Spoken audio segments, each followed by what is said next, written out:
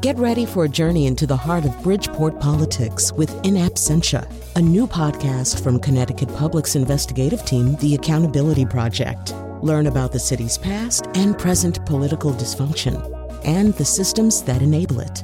Tune in wherever you get your podcasts.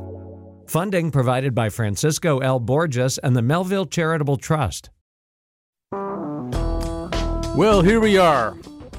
I don't know why I just said that, actually. But anyway, here we are. It's the end of the week, maybe, unless you're listening to the podcast at some other time.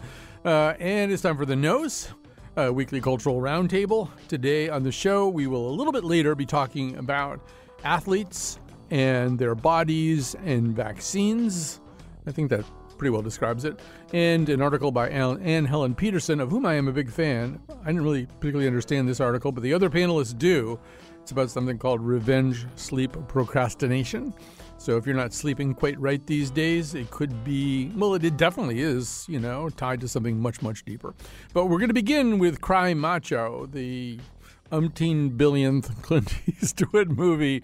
And it's been a pretty interesting career. He's now in his early 90s. He's not stopping. He produced, directed, and starred in Cry Macho, a project which has been kind of lurking around the edges of filmmaking for a really long time. In fact, if you want to go back far enough, it was initially a screenplay idea by a pretty well-known writer at the time named N. Richard Nash. And he couldn't get anywhere with the screenplay. And he thought, I could novelize this thing in about 2 weeks. And so he did. He wrote a novel. The novel was successful. And then there were all kinds of plans to make it with Roy Scheider, Burt Lancaster, Pierce Brosnan, Arnold Schwarzenegger, and at one other point, Clint Eastwood, quite a while ago. But finally, now it has been made. It has in it, I think, maybe the greatest performance by a chicken that I have ever seen in a movie. And there may be quite a bit more to say about it than that. Joining us now is Tracy Wu Fastenberg, Development Officer at Connecticut Children's. And my phone is ringing for unknown reasons. Bill Usman is a professor of media studies at Sacred Heart University. And we're off and running here. Maybe before I get them talking about it, though, we'll play a little bit of the movie. The plot of the movie basically is this kind of rundown, broken down, and because he's a Clint Eastwood character sometime in the last 20 years, cantankerous, kind of old ranch hand and other things, a guy named Mike has been sent by a rich rancher played by Dwight Yoakam, to get his son. His son is in the care of the son's mother, who is a Mexican national living in Mexico, and it is Mike's job to somehow or other, whereas it turns out two other people have failed, to bring this young boy, Rafa, back. So let's hear the two principal characters. Can I wear your hat? No. Why not? Because it's a cowboy hat. And you're not cowboy. Anything a gringo cowboy can do with horses, a Mexicano can do better. Más chingón. Well, you're in bad shape then because you're half gringo.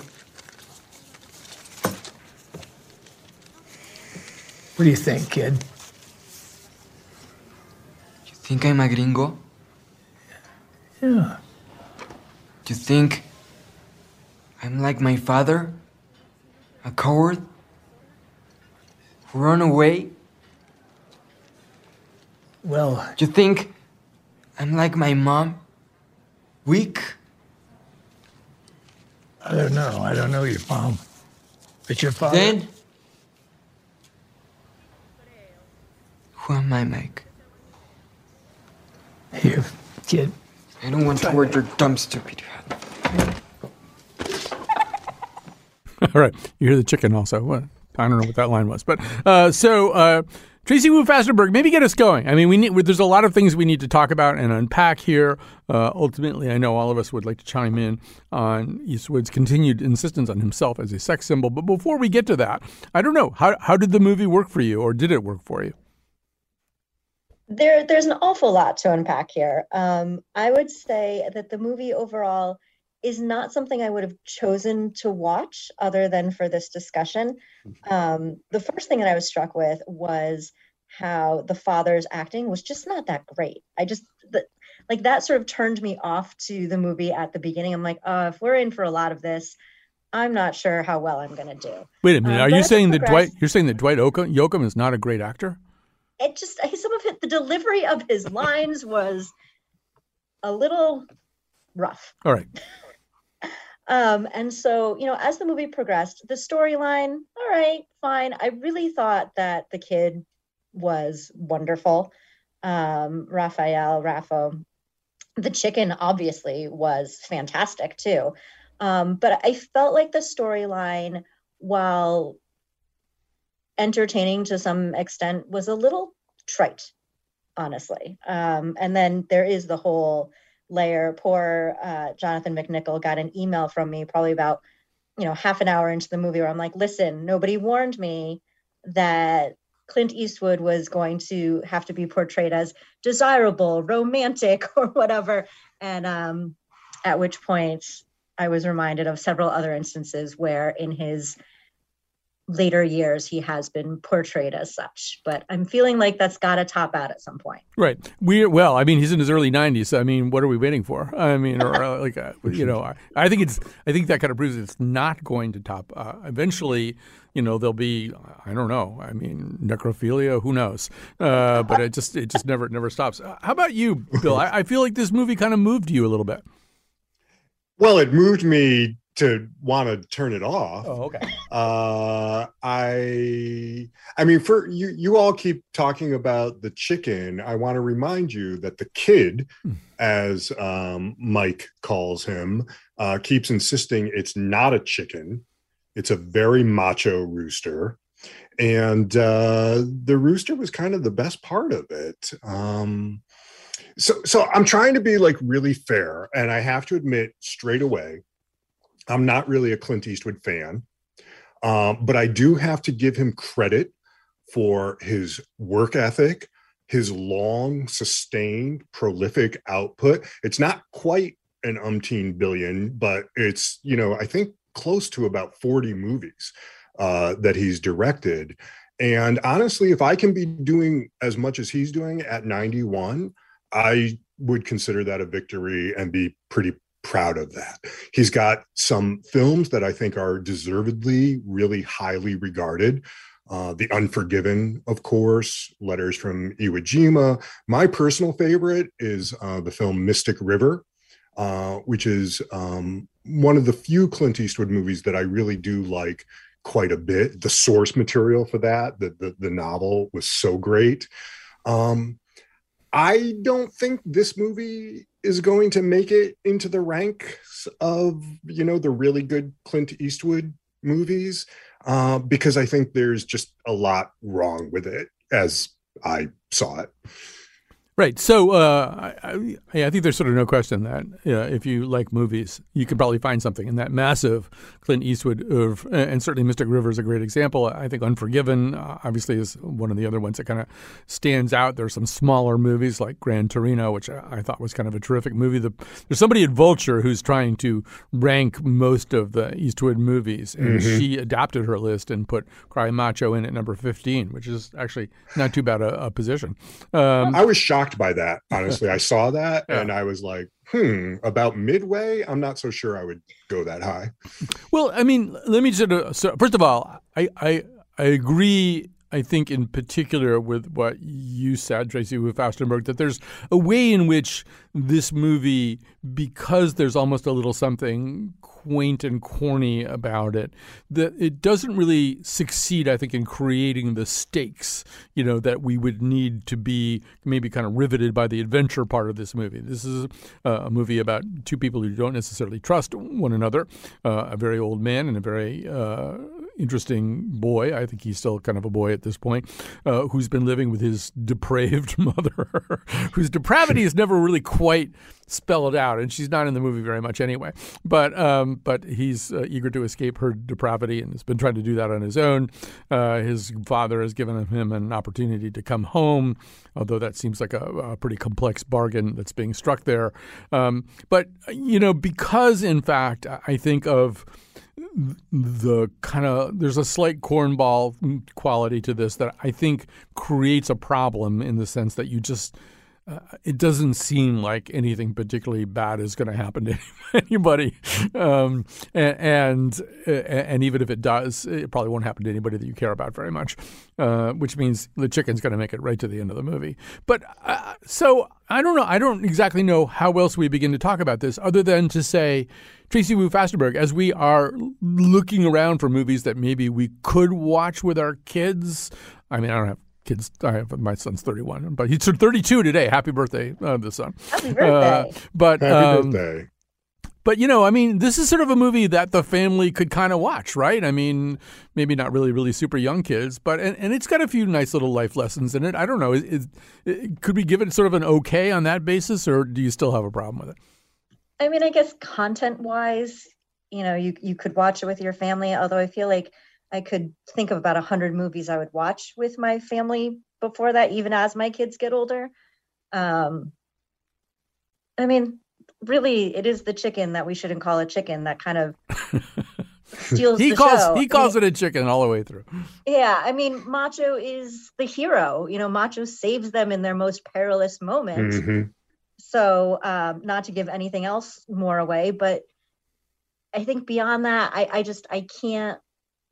can think of other feel good, rough and tumble guy, soft other character movies that I would put ahead of this.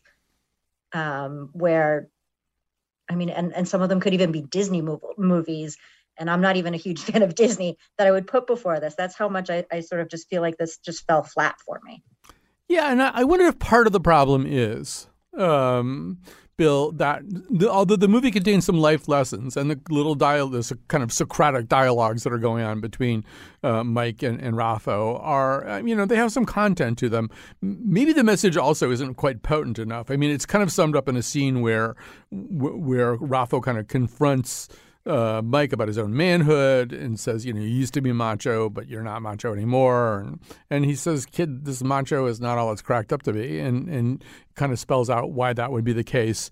And, it's not that doesn't have any poignance or philosophical weight to it. I just feel like it's like a lesson too late for the learning, as the song goes. I mean, it's sort of too late because we've already heard it before.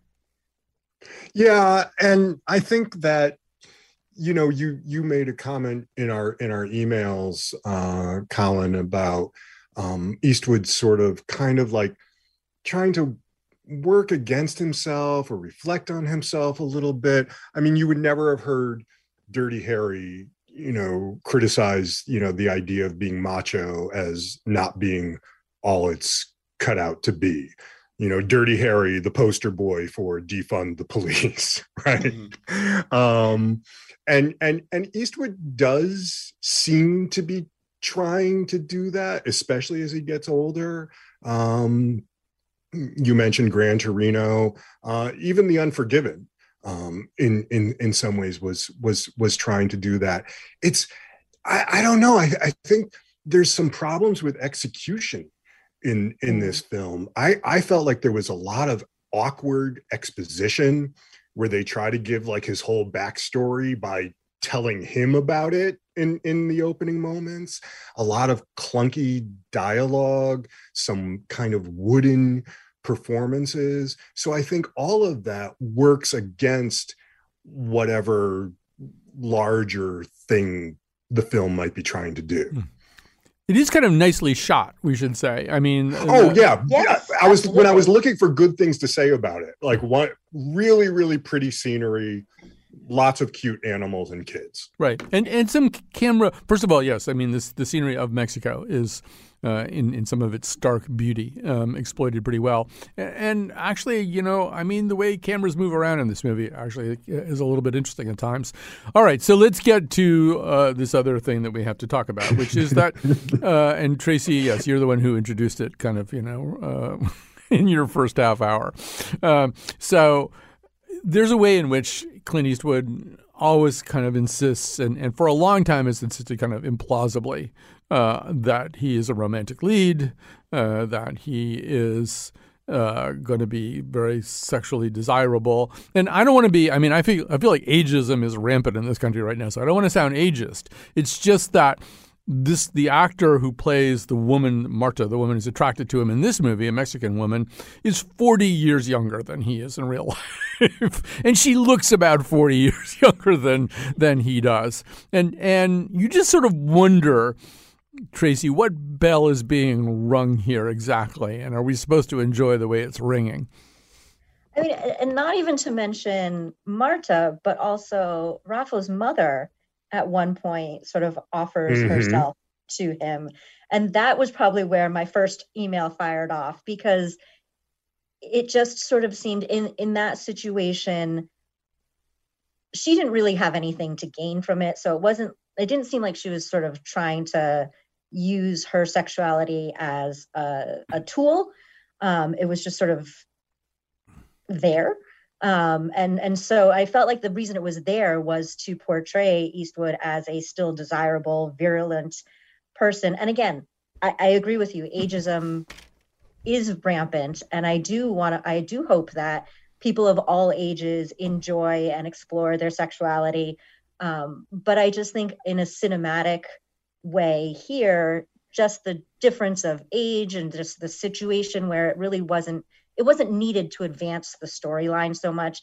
It was almost like stroking Clint Eastwood's ego in a way. Well, and had this movie been made, when it was originally proposed, decades ago, that would have probably worked much better. Here, it just didn't quite click. It wasn't believable, I guess. Yeah, although, first of all, I completely agree with the sentiment of the conversation we're having. Although, just in terms of the specifics of this movie, I think it could be argued that scene towards the beginning of the movie is this, super attractive but completely depraved and crazy and probably kind of evil woman offering herself to him sexually, and maybe it's an opportunity for the character of Mike to say no, I'm not doing that because I do have some principles and there's something really wrong with you, whereas his courtship with Marta, this little cafe owner who kind of is the beating heart of the movie in so many different ways, is rather courtly, right? It isn't really, we don't really see a whole lot of fooling around or anything like that. There's a way in which it is a very old-fashioned kind of romance-based. It turns out Mike can fix anything, including a pig and a jukebox. He can fix anything. So he fixes the jukebox so they can dance. So I don't know, Bill.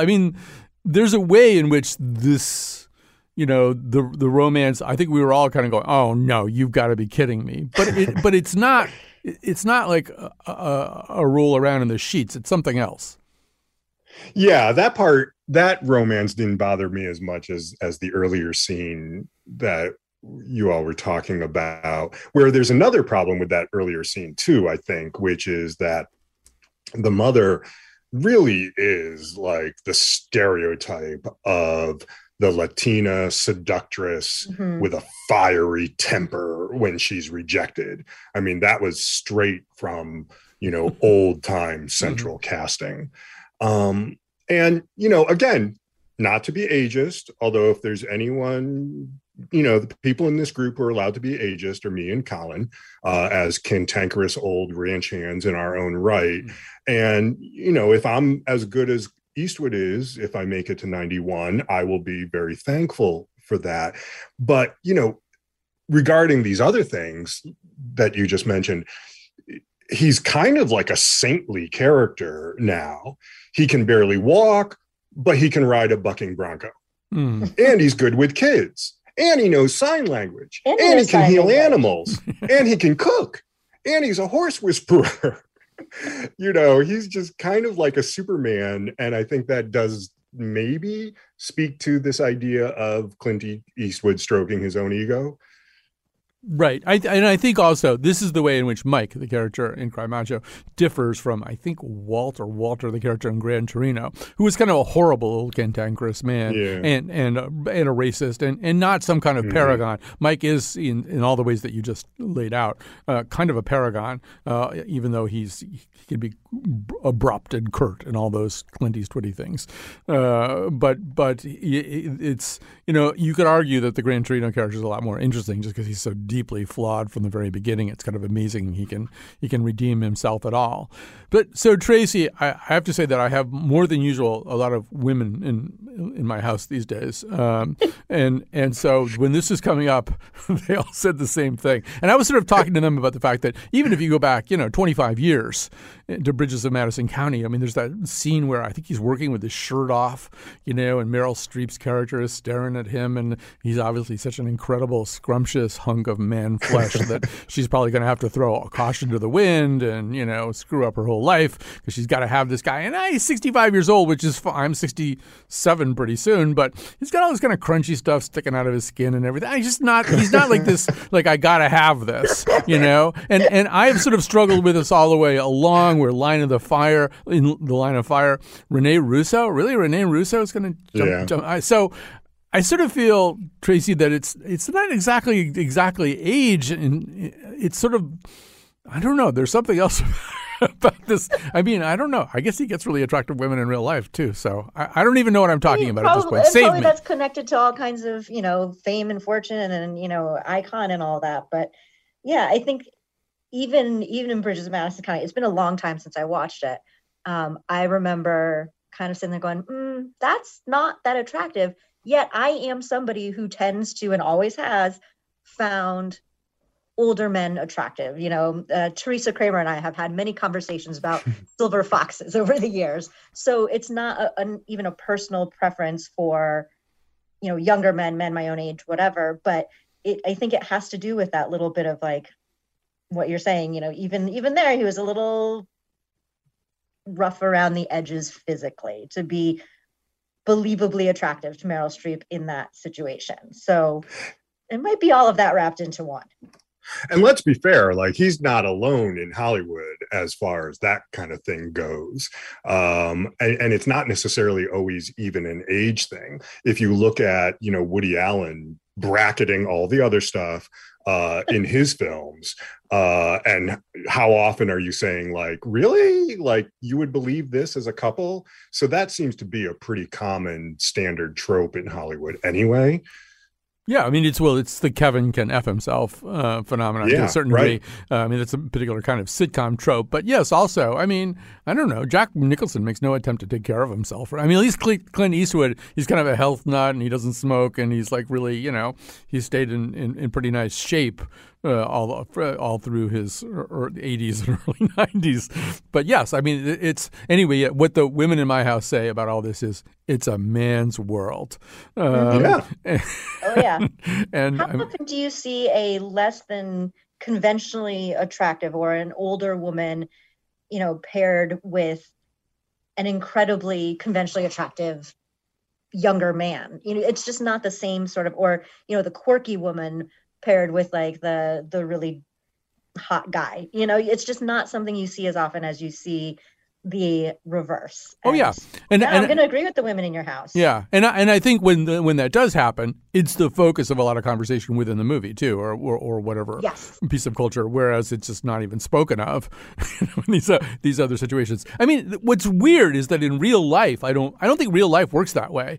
I mean, first of all, in real life, I think there are not many men who wouldn't throw away a lot for a few wonderful soft moments with Helen Mirren, and like, men of any age sort of look at her and go, wow, she's just incredible. I think, in a way, the movies, because they've got to make this bankable, they've got to, do something that they really feel like they can sell and market, and they understand well enough to do that. It's kind of, in a way, we use movies to dream, except we're not allowed to dream that dream. And that dream hews closer to reality. Yeah, Bill, what were you going to say? Just as a side note, Ted Lasso is kind of doing something interesting with that right now, with an older woman and a younger man. And they're getting some criticism for it, too, as well, about the power differentials between those characters.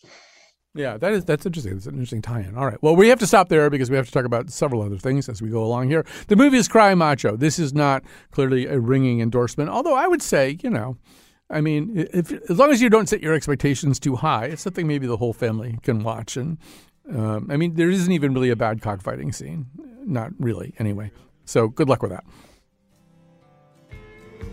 but I meant no wrong. And when the sun sets on the hillside, the nights can be so long. Now the rooms are all empty, and my pillow's gone cold to the bone. Guess it's really never too late. Support for this podcast comes from Hartford Healthcare. Elevating Health is funded by Hartford Healthcare. Loneliness can be a significant health risk to people of all ages. Dr. Laura Saunders, a psychologist from Hartford Healthcare's Institute of Living, talks about social isolation and why we need to connect in person. Loneliness actually is a pretty significant health risk for people that struggle with social isolation. It affects their blood pressure, it affects their immune system, it affects your willingness to get up and get out, and can cause some not just emotional issues, but health problems as well. You're not alone. Dr. Saunders explains how important it is for us to look to others and get out of our comfort zone. I like to talk about social isolation as not just that individual's problem, but it's a community problem or it's a family problem. We need to connect with others. We can take space at times as well, but we need to step out of our comfort zone and do things to connect with other people. It's life-saving. For more information, go to ctpublic.org/elevatinghealth. All right, we are back. Our panelists today are Tracy Wu Fastenberg and Bill Usman. I'm going to need their help for this next segment because I kind of don't understand it. But it's a piece by Anne Helen Peterson, who I really like, and I believe she's been on this show at least once, and has a wonderful newsletter. But this is about a phenomenon that I didn't quite understand, or at least I don't know how to differentiate it from normal kind of abusive sleep patterns. But she sort of sketches out, your typical harassed modern professional with their attention drawn in 20 different directions over the course of a day, obligations and meetings, and running late for pickup and realizing you didn't put the load of laundry in the wash and now it's getting late, and you're answering emails while stirring something on the stove, and more emails, and half listening to your kids, and you put the kids to bed and you let the dog outside, you turn out the lights, you're ready for a much needed good night's sleep. And then you can't put yourself to sleep. You wind up binging a mediocre show. You can't stop scrolling Instagram or Twitter or a dating app. You're reading some overly detailed breakdown of a sporting event. You're watching a long Clint Eastwood movie with a chicken in it. You're doing things that – so and she calls this revenge sleep procrastination. I don't know. Tracy Wu Fastenberg, help me out with this. I found myself struggling to put what she was describing into the container she was describing putting it in. So I think, the title of it is a little janky because she's trying to translate something that originated in China, and, there's no direct translation, but I definitely related to it as soon as I started reading. Even the title was sort of like, yep, pretty sure I do that, but we're going to have to look and see, what the details of it are. And I think it's, we're torn in so many different directions with so much of what we have to do. I think the pandemic has sort of exacerbated, people working from home and being connected more to their work email and their work, and, having to stagger stuff throughout the day anyway with just a change in schedule, that the boundaries have sort of blurred a lot more than they had previously. And so you find yourself trying to catch up on work-related things or things for the folks you care for, whether it's kids, parents, whoever. And then finally, when you get to the moment where you're like, okay, I can go to sleep, you realize I haven't done anything that I really wanted to do yet today, but you're so exhausted that you can't get to that. But you also don't want to go to sleep because it feels like you're not accomplishing what you want to, that whole self-care thing while you're sleeping. So then you doom yourself to doom scrolling or watching something terrible or whatever it is, as opposed to that more constructive thing that you had hoped to do throughout the day. But you certainly don't want to go to sleep because that would be admitting defeat.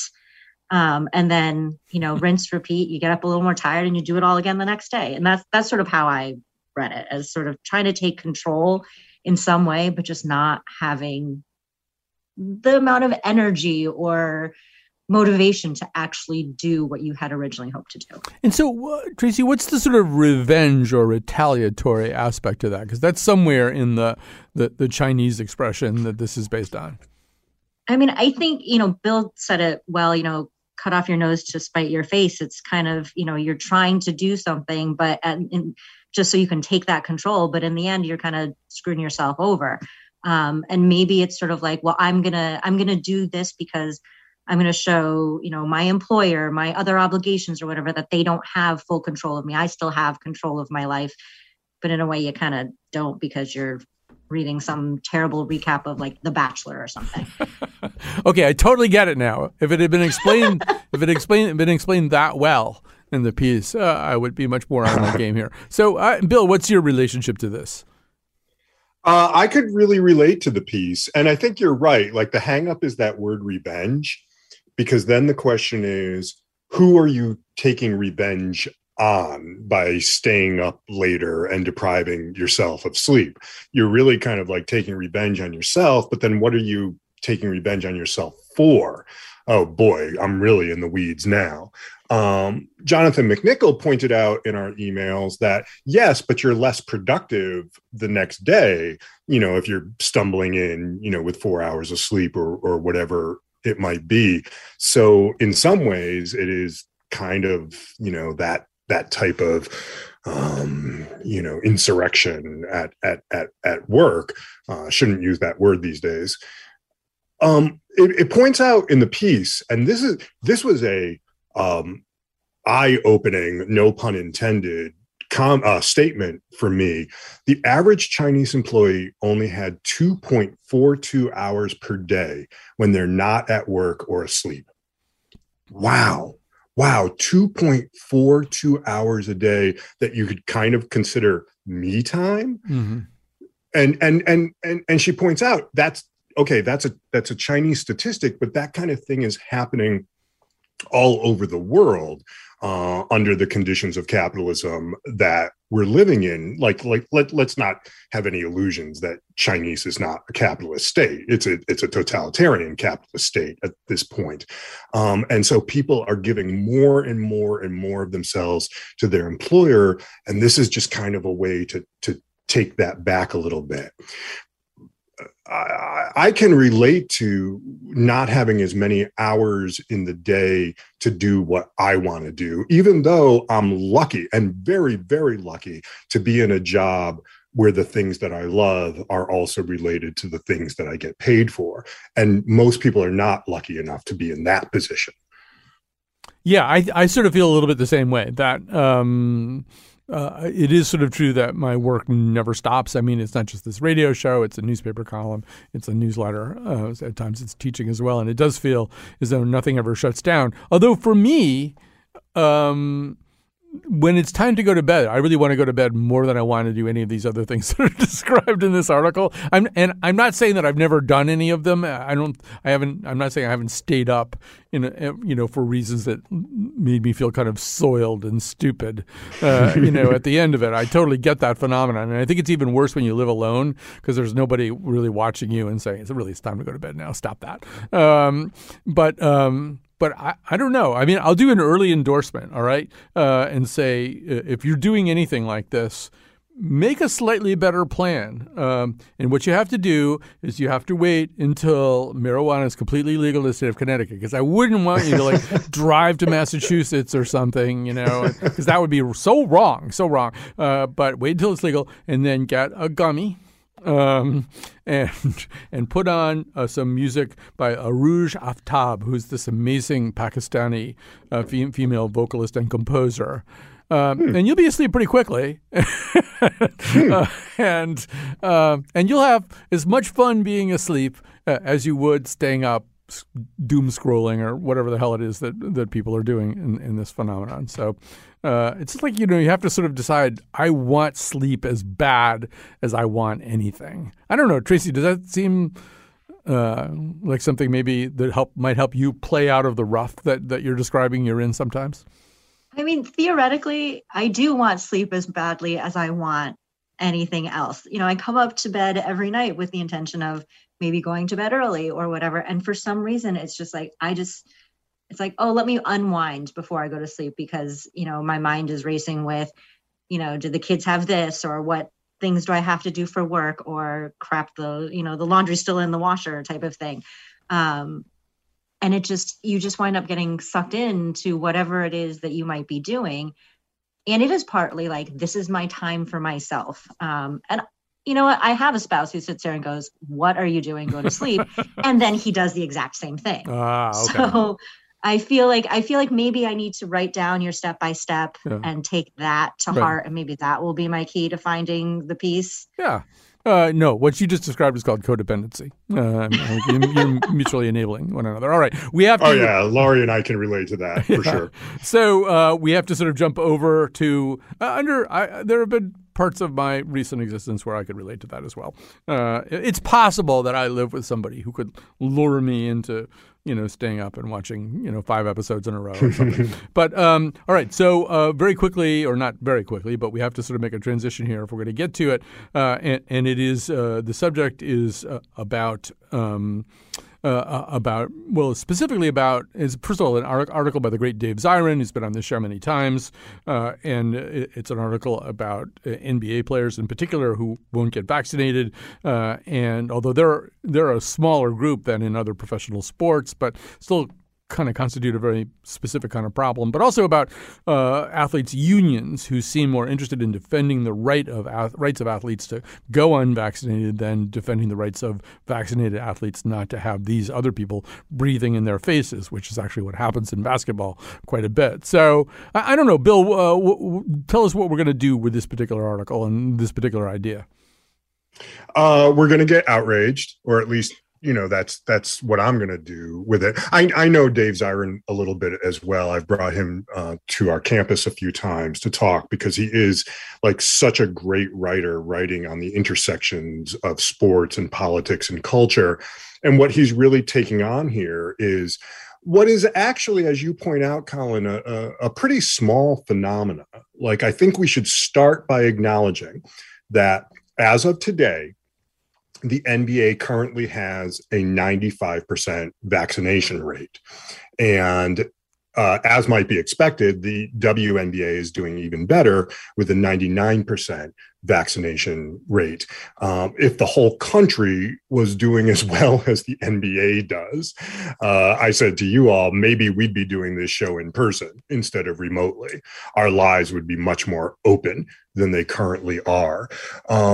But as these things tend to go, right, it's that small group, and unfortunately some of them include what are considered superstar players that are sucking up all the oxygen and getting all the attention, but really contributing to this environment of disinformation that is out there and really doing a disservice to their communities, to their fellow athletes, even the people who go into the stadiums. And so it's vexing. And, like I say, like my reaction is just grief and outrage about it. Right. So, I mean, part of the kind of countervailing argument, if there is one, Tracy, is that kind of notion that the history of professional athletics is often wealthy ownership using the bodies of athletes to generate revenue and trying to control as much about those bodies as they possibly can. And that there are some athletes who just rebel against it on that basis, saying, well, you are simply not going to tell me I have to get this shot right now, either because I don't trust it or because I just don't feel like having you control this aspect of me. You control enough of me as it is. What do you make of that? I mean, I think there's that layer to it. There's also the layer that, historically, a lot of science and medicine has been research has been imposed on Black bodies. There is this historical distrust, rightfully so. But I also think that, we're almost a year into these vaccines being administered, and there are a lot of data out there already, for folks that are sitting there going, I'm going to do my own research, or, whatever other reasons that they give. And these folks are in a profession where what they do affects so many other people. I think one of the things that struck me in the article too is that, if it is a rebellion against, the wealthier powers or whatever, they're getting praise from Ted Cruz for what they're doing. They're, Right. they're aligning with beliefs of folks who have traditionally been their foes, the people on the other side when it comes to Black Lives Matters, when it comes to all kinds of other things. And I feel like that should tell you something right there. And it just sort of baffles me that this is where we are, that, folks like LeBron James, who is vaccinated, won't use his platform to say, hey, guys, this is for the greater good. So many are saying, well, it's kind of a personal choice. And I get the history behind it, but I also say now folks who have power, platforms, voices should be using them for the greater good, for their fellow players, for the referees, for the people attending their games, whoever it might be, and the folks who are listening to them as well. Right. We should say that some certain retired players, notably in the NBA, Kareem Abdul-Jabbar and Sir Charles Barkley, have really come forward very forcefully and say they just have no time for these athletes who won't get vaccinated. I think there is sort of an interesting dynamic here, too, which is that, like, why do we care? Well, a lot of us care because, we want the Red Sox to win their games, and they win fewer of their games because so many of their players aren't vaccinated. They keep having these COVID outbreaks in the clubhouse. Whereas I think the athletes also, and I mean, I dug up a whole bunch of them.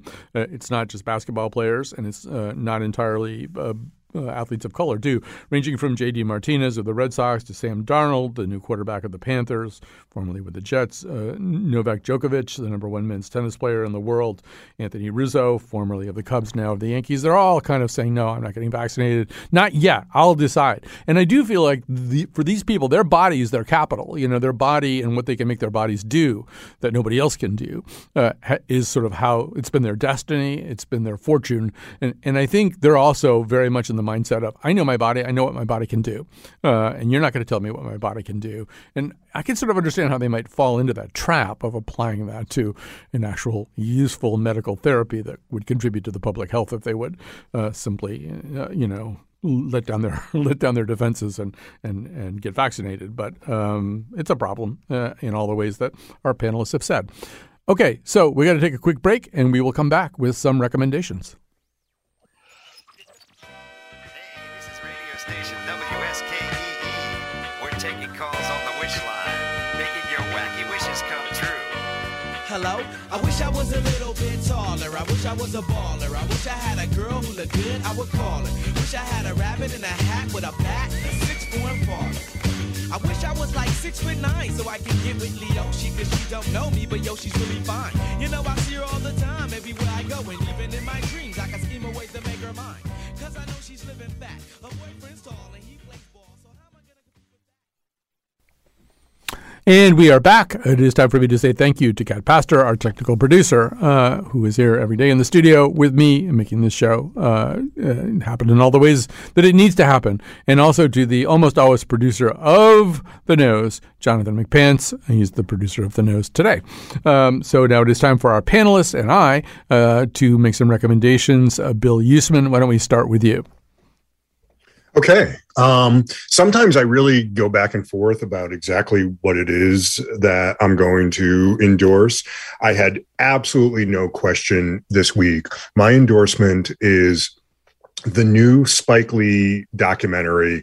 It's got a little bit of an awkward title. It's called NYC Epicenters 9/11 to 2021 and a half. That's the title of it. It's on HBO. It's 8 hours long, divided up into 4 segments, 4 2-hour segments. And within each one, there's an hour-long chapter. It's I believe, brilliant examination of the first 2 decades of the 21st century, from 9/11 to where we are now. And he just interweaves so much into it in terms of the politics, the culture, the pandemic. It's got fantastic use of music. There's even some humor even in it, even though the topics it's dealing with are so tragic and horrible. And, I've written about Spike Lee. I don't think it's hyperbole to say this might be the best thing that he's ever done. It's that might be a little hyperbolic, but not that much. It's that good. Wow. Well, that's quite a recommendation. All right. Thank you so much, Bill Usman, recommending the new Spike Lee documentary. Tracy Wu Fastenberg, how about you? So I have two, and I'll make them quick. One is Squid Game on Netflix, which is probably, my equivalent to the doom scrolling at night, but has been incredibly entertaining. Didn't really want to watch it at first, but have been really, really enjoying it. It's from South Korea, so there is English dubbed over it, which sometimes the voices can be somewhat questionable, very much like Money Heist, but really entertaining so far. And then my other is actually a children's book called Playing at the Border by Joanna Ho. It's the story of back in, I want to say 2019, when Yo-Yo Ma went to the U.S.-Mexico border and played as sort of his stance about, building bridges, not walls. And it's just a really beautiful children's book sort of illustrating that point in time with a really lovely message. Just to go back to Squid Game, because my, as of today, 32-year-old son and I did watch the first episode of it. I mean, we should sort of say that I'm very intrigued by it. It's kind of like, I don't know, the Hunger Games, except for a Korean gambling addict. For Korean, somewhat kind of degenerates that you wind up sympathizing with some of them. It is kind of Hunger Games-y, but without innocent children being sent to the realm. But it is interesting, and it kind of catches you. So I hope you keep watching it. Yeah, the guy who plays the lead is very, his face is just so expressive, and he really, he emotes a lot anyway. So I was trying to decide what else to endorse besides the way I just endorsed going to sleep. So Clint Eastwood in his movies, he's, a very, very musical guy. He writes music. He has been singing on film since at least Paint Your Wagon. I don't know whether it's earlier than that or not. He's, a sort of straight up jazz aficionado. And he also kind of, he works a lot of music into his movies for various reasons. And obviously, if he's doing a movie like Bird, then it's, going to be all music. So in this movie, he ends the movie with a song, I believe it's called Sabor a Mi. Interestingly, so it's obviously a Mexican song. Interestingly, the version that he's chosen is from a 1965 album pairing up Edie Gourmet with Trio Los Panchos. So, and it's actually really good. And, Edie Gourmet, like a lot of kind of cornball singers of the 1960s, Doris Day in particular, is a really good singer, as was Doris Day. And so the version's very nice. It's like a very Clint Eastwood thing to do, though, to pick that in particular thing to end this sort of very Mexico-centric movie.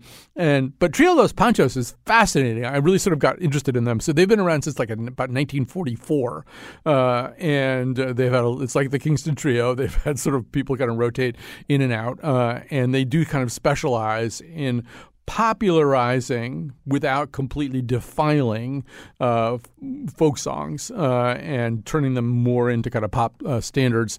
They've been there was the Mexican film industry itself used them on screen in many, many movies for many, many years. You hear them every once in a while, and they're often almost kind of semi-ironically used. I think their version of Besame Mucho is used in Juno, and one of their songs is used in Napoleon Dynamite, and there's like almost nothing that can ever be in Napoleon Dynamite that isn't at least somewhat ironic and kind of self-mocking. So, but they're really kind of terrific, and they're worth spending. I sort of started to geek. Maybe I should have done this instead of falling asleep, but actually after I got up this morning, I geeked out on Trio Los Panchos a little bit and listened to more of their songs. And they really do play that kind of wonderful style of Mexican kind of folk jazz guitar, and you hear it in this song at the end. So yeah, my recommendations this week are all musical. Trio Los Panchos. Listen to a little bit and listen to the Edie Gourmet stuff. It's actually really, really good.